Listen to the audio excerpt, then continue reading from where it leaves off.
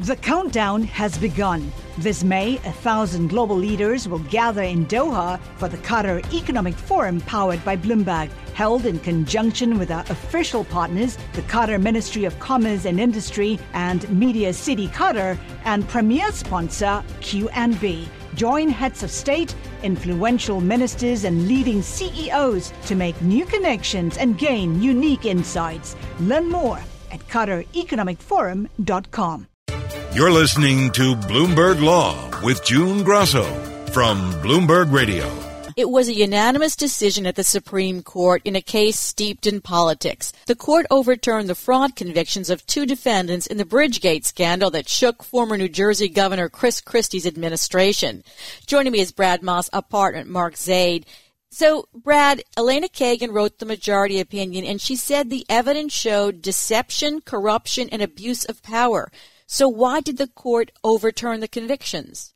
So what's happened here is the existing federal statutes that the Justice Department has been trying to rely upon, such as wire fraud and federal bribery, never really envisioned being applied in a situation where there was no money at issue. So like what happened here, similar to what we had a couple of years ago with the McDonald case that came out of Virginia, was the particular corrupt actions, which everyone, even all the justices agreed, were corrupt. They were brazenly political, complete retaliation, didn't fall within the scope of this type of federal statute. The wire fraud statute required more than just this fraudulent use of authority, but that it would be done for the purpose of obtaining money or property. And the reason that the justices overruled the convictions here was because despite what actually happened, despite the admission that this was retaliation, it was fraud, they didn't do it in order to obtain money themselves. They were just engaging in political retaliation. And these federal statutes don't contemplate serving as sort of a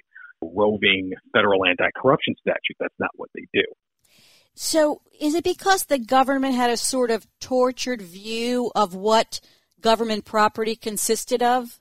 That was part of it. And so what the government tried to claim was that because in order to cover up their actions, the steps taken by the two criminal defendants had been to utilize government resources to create a phony story about a travel study, to pay off a toll worker to close lanes, because they had used funds in that way and it was implicating a federally funded program. The Port Authority, that was sufficient to meet the statute. But what the justices concluded was because these two individuals weren't doing it to get money for themselves, that took it outside the scope of the wire fraud statute.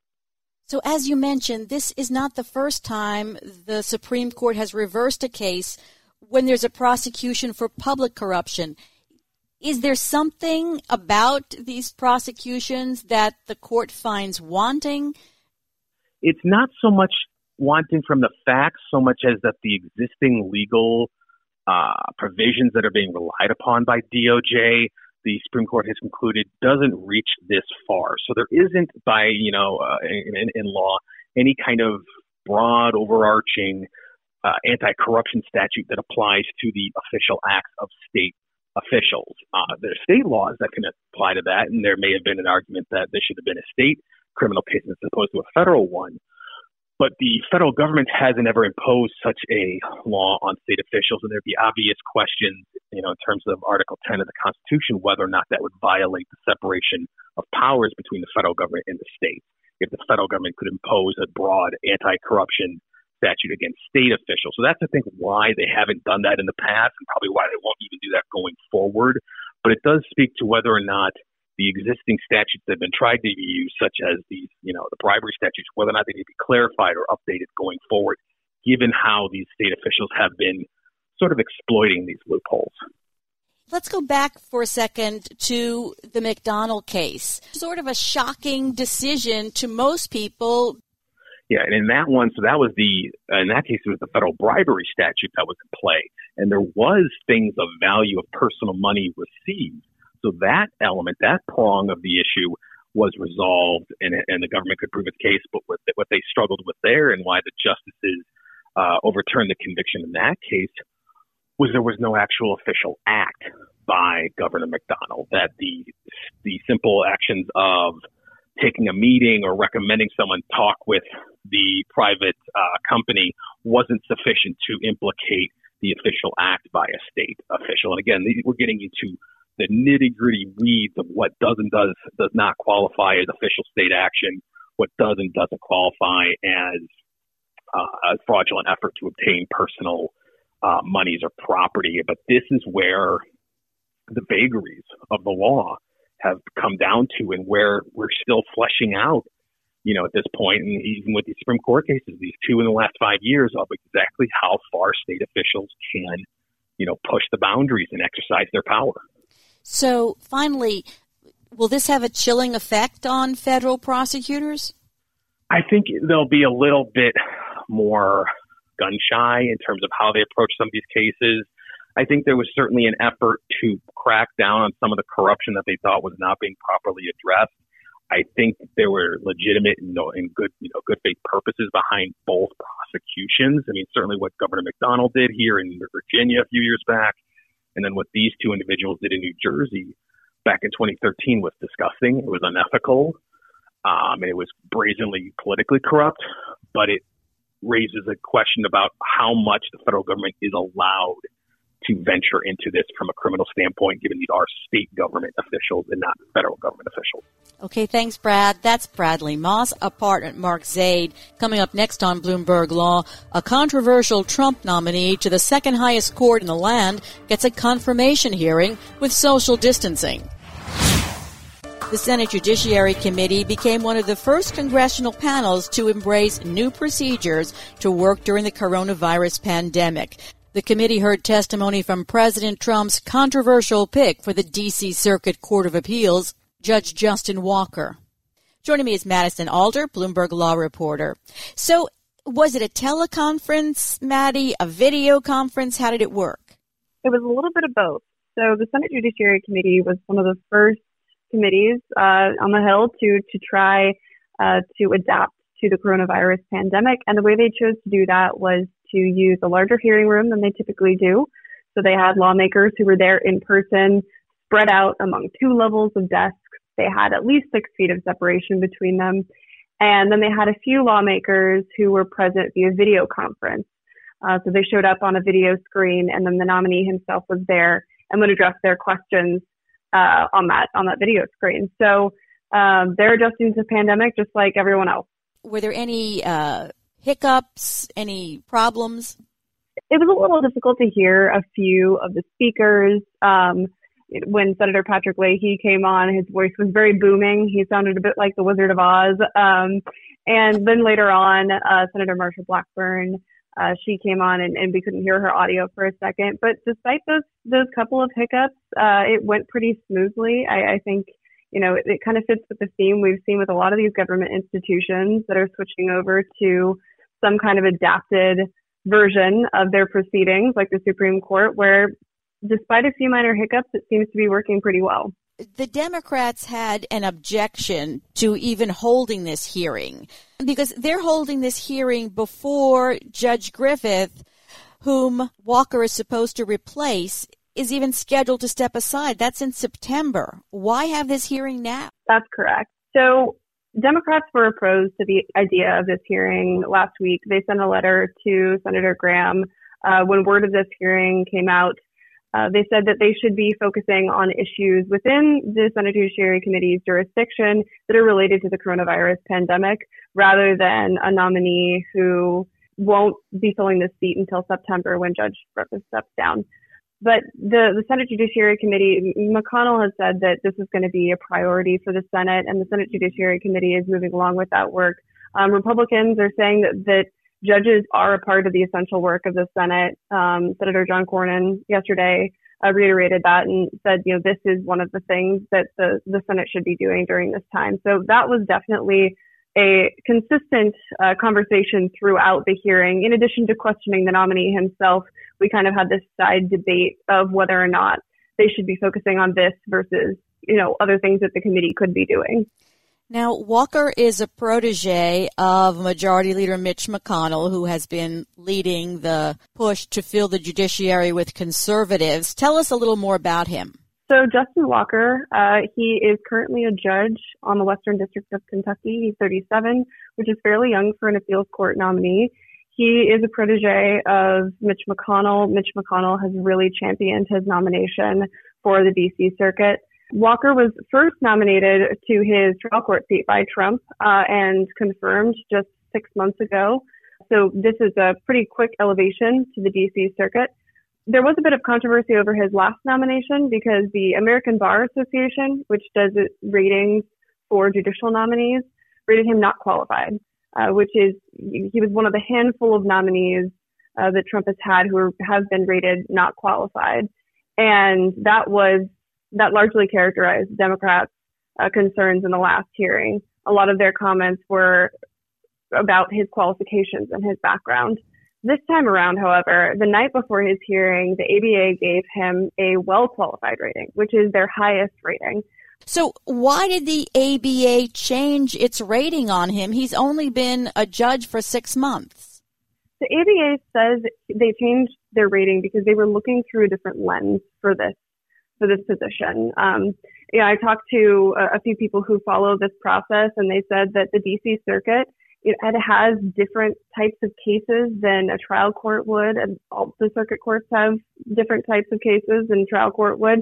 So that could be part of why they changed their decision here, is that, as a trial court judge, there are different types of skills and responsibilities that you need to have and attend to than you do as an appeals court judge.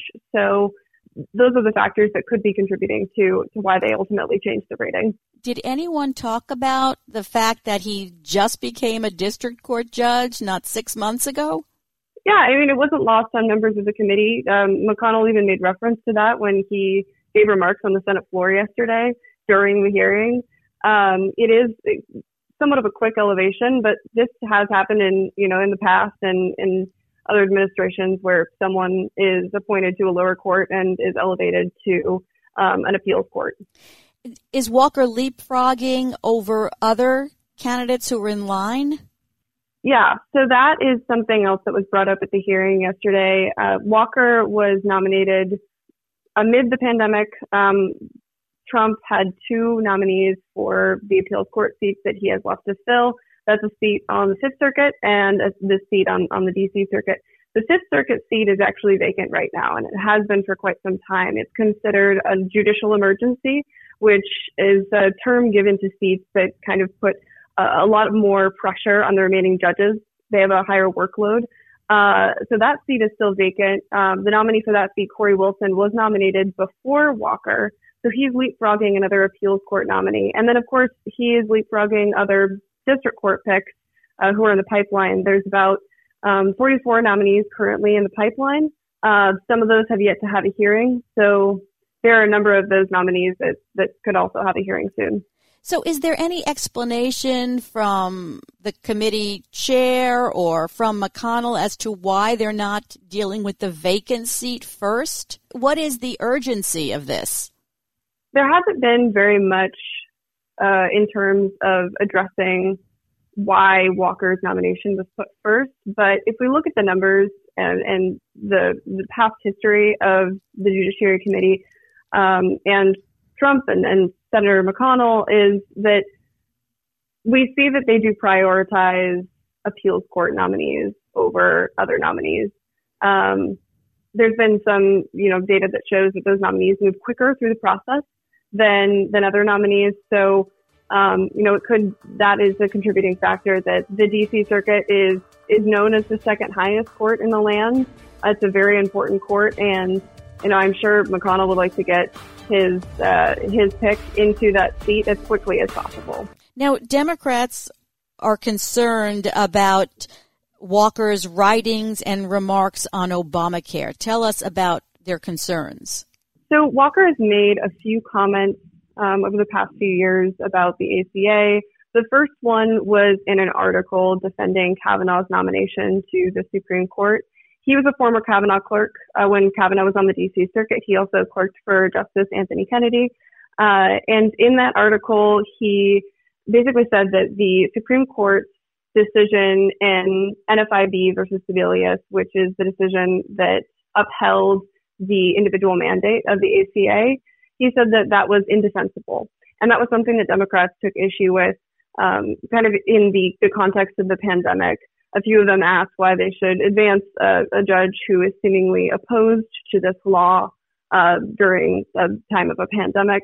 Another comment he made was at his investiture in March. It was a bit of a joke at the end of a description of his relationship with his former boss, Anthony Kennedy. He made a remark that kind of poked fun at the ACA and that particular decision again, and Democrats also took issue with that. But, you know, he said that in the article that he wrote, he was really trying to do a legal analysis, and then he also said that, you know, it really was a joke, and he does, you know, respect Kennedy and the court.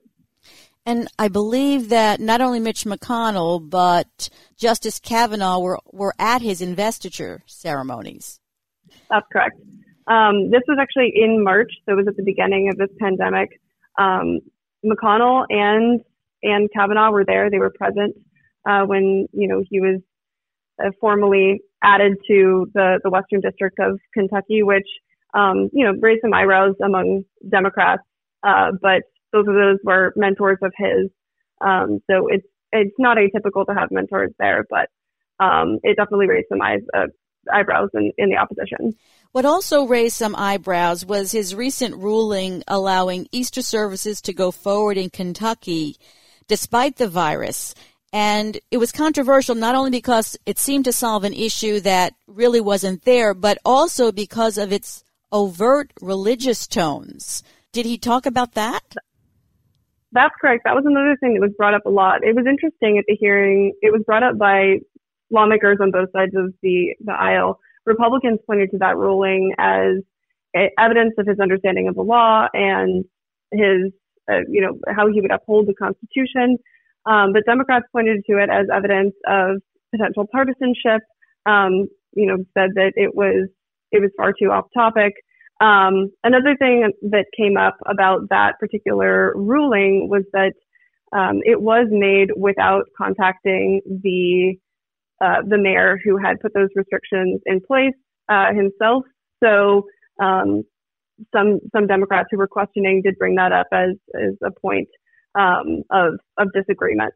And Maddie, did anyone bring up recently the Chief Judge of the D.C. Circuit, Sri Srinivasan, asked the Chief Justice of the United States, John Roberts, to get another circuit to investigate allegations or a request by Demand Justice to look into whether Mitch McConnell influenced Judge Griffith to retire. So that's definitely in the background of all of this. That's kind of the context for all of this. There have been reports that Mitch McConnell is asking judges to retire amid this, and more liberal groups like Demand Justice are taking issue with that, saying that it's unethical for them to do so.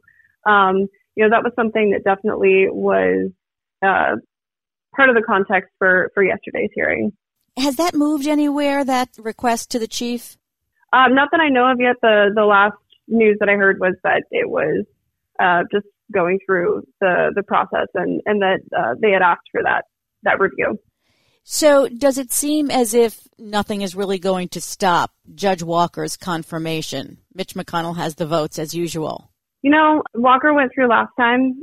Despite his not qualified rating, Walker was confirmed. And this time he has the well-qualified rating. And the Senate is still led by Republicans. They still have a majority. So it does appear that his nomination will still be going through. But that doesn't mean it's not going through without a fight. Has President Trump nominated other judges recently for positions? Yes, yesterday there was another nomination from the White House for the Eastern District of Virginia, and that adds to, you know, the over 40 nominees that I mentioned that are in the pipeline. That's for about 79 vacancies right now, current and future vacancies. So, you know, about half those vacancies have someone in the pipeline. They're just waiting for the Senate and the Judiciary Committee to act. Okay, thanks, Maddie. That's Madison Alder, Bloomberg Law Reporter. The countdown has begun. This May, 1,000 global leaders will gather in Doha for the Qatar Economic Forum powered by Bloomberg, held in conjunction with our official partners, the Qatar Ministry of Commerce and Industry and Media City Qatar, and premier sponsor QNB. Join heads of state, influential ministers, and leading CEOs to make new connections and gain unique insights. Learn more at QatarEconomicForum.com. College students kicked off campus by the coronavirus have a new extracurricular activity: lawsuits. Undergraduates have sued more than 50 schools, demanding refunds for partial tuition, room and board, and fees after the schools shut down. Joining me is Joe Brennan, a professor at Vermont Law School who's tracking the litigation. What types of lawsuits are the students filing? It seems that they're filing contract-based lawsuits seeking damages for both contract damages and something called restitution or unjust enrichment. If it's a contract action, do students sign anything, or do colleges have posting somewhere on a website that says what tuition covers? It's going to vary based on the institution. Generally, schools or institutions will have something in the offer letter that they send out to students saying that they're accepting them into the program, and oftentimes saying that they're bound by the terms of any academic or student regulation. To the extent that something's on the website, it runs into some difficulty whether that would actually become part of the terms of the contract. Something like advertising generally isn't the basis of the offer or included in the offer. So that's rebuttable. That could become part of the offer if it was very specific and related to the terms of the agreement. But most of the time it would just be something in an offer letter, which generally doesn't lay out specifically what tuition dollars are allocated to. And what would an unjust enrichment claim depend on? Unjust enrichment requires three different things. It requires a loss on the part of the plaintiff. It requires a benefit on the part of the defendant. And it requires some connection or causation between the two of them. So that's a big difference between an unjust enrichment claim and a contract claim. In a contract claim, you're showing that you were hurt and you're entitled to money or compensation. In an unjust enrichment claim, you have to show that not only were you damaged, but also the other party was at the same time benefited. And so that's the recovery that you would get, the amount that they were unjustly benefited. So these colleges still have to pay their professors. They have some amount that they have to spend in transitioning to online courses. So are they necessarily going to come out ahead here? Not necessarily. There are some areas where you might be more likely to get recovery than others. For instance, many schools are refunding meal plans or room and board because they're not now having to go out and buy the food to serve to the students. So they are saving a bit from that. But schools are still teaching the courses. They're still paying their faculty to teach the courses. The students are still getting credit for it. And there may be additional costs that have been incurred to support the online transition. So absolutely correct. There's not necessarily going to be a benefit to the law school or college or university, even if there was a detriment that was suffered by the plaintiff. So how are colleges responding to these lawsuits? Are some of them say, we're going to fight this to the bitter end? Or others saying, well, we'll give you back this or that? I think it's early and I think it's varied. Many schools have taken some steps to refund fees that are directly related to specific costs, such as room and board is a good example of that, or parking fees, or some fee that's directly related to a service that isn't being provided. It's still early and schools will have varied responses to this. I'm not aware of any that have issued refunds of tuition to this point. But again, this is all happening in flux right now. If this went to trial, let's say, The students are still getting the credits toward their diploma, so they're getting that much. How would a court determine what the value of an online education is versus the value of an education on campus? Right, because that would be what the damages would be if it's an unjust enrichment claim or even a contract claim. And so there's little precedent for this because what we're doing right now with this shift to online education wouldn't have been possible even a couple of years ago. Some case law is instructive. In the case of Hurricane Katrina, there were some schools that in New Orleans were not able to proceed with the campus, but other schools stepped in and let them finish out the semester at a different institution in a different area. And there was at least one class action related to that, and the court did dismiss the breach of contract and unjust enrichment claims because the students still did get the credit and graduate from the institution that they were enrolled in. Just for that semester, they got it from a different area. So it is a difficult situation to evaluate exactly if there was a lost benefit. So the student would still be getting the same number of credits. So that would be, students would have the burden as the plaintiff to establish those damages and would have to bring in specific ways in which the online education and the in-person education were appreciably different such that their learning was not the same value as they had paid. So lawyers are advertising on sites like collegerefund2020.com to sign up students because they want it to be a class action. So explain how that would work. Are plaintiffs' lawyers in a rush now to be the lead plaintiff in a class action? So with class actions, you're looking exactly for a lead plaintiff. You need a named plaintiff at the start who can bring the claim. And once you establish that that plaintiff has a prima facie case, that they have met the elements that a jury or a fact finder could find in their favor, then you look to see, are there lots of other people who are similarly situated to be in a position where it's efficient to have this trial all held together and it makes sense to do so.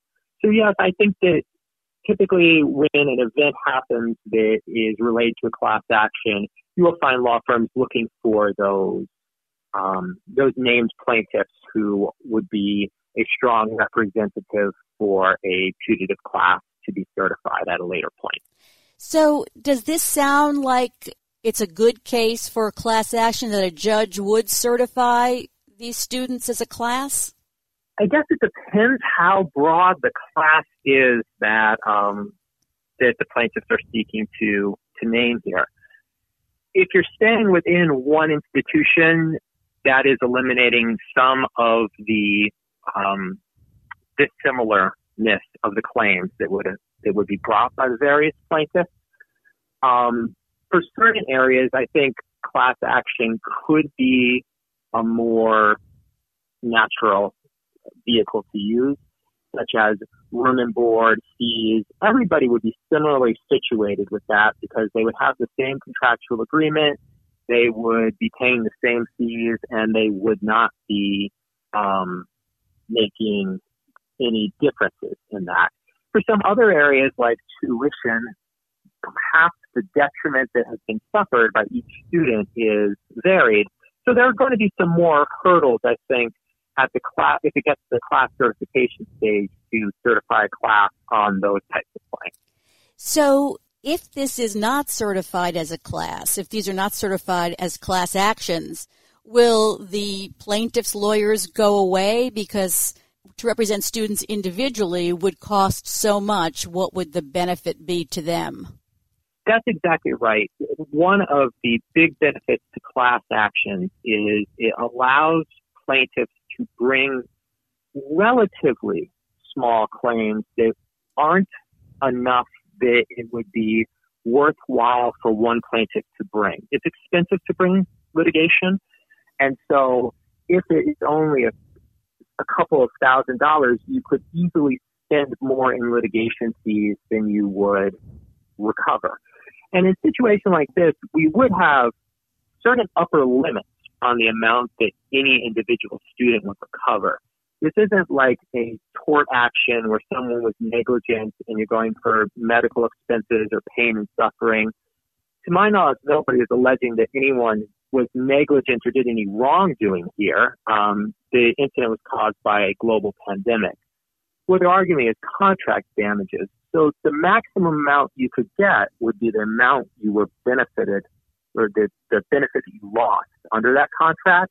So that would be about a quarter of the year. And even that, it wouldn't be full tuition because you are getting some value of it by getting credits and finishing out that term, not having to take it again.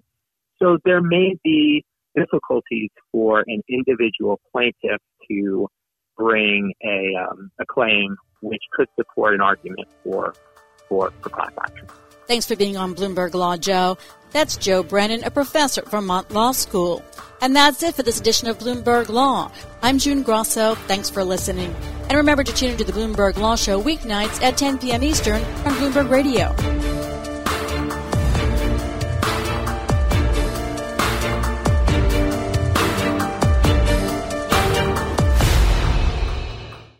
The countdown has begun. From May 14th to 16th, 1,000 global leaders will gather in Doha for the Qatar Economic Forum powered by Bloomberg.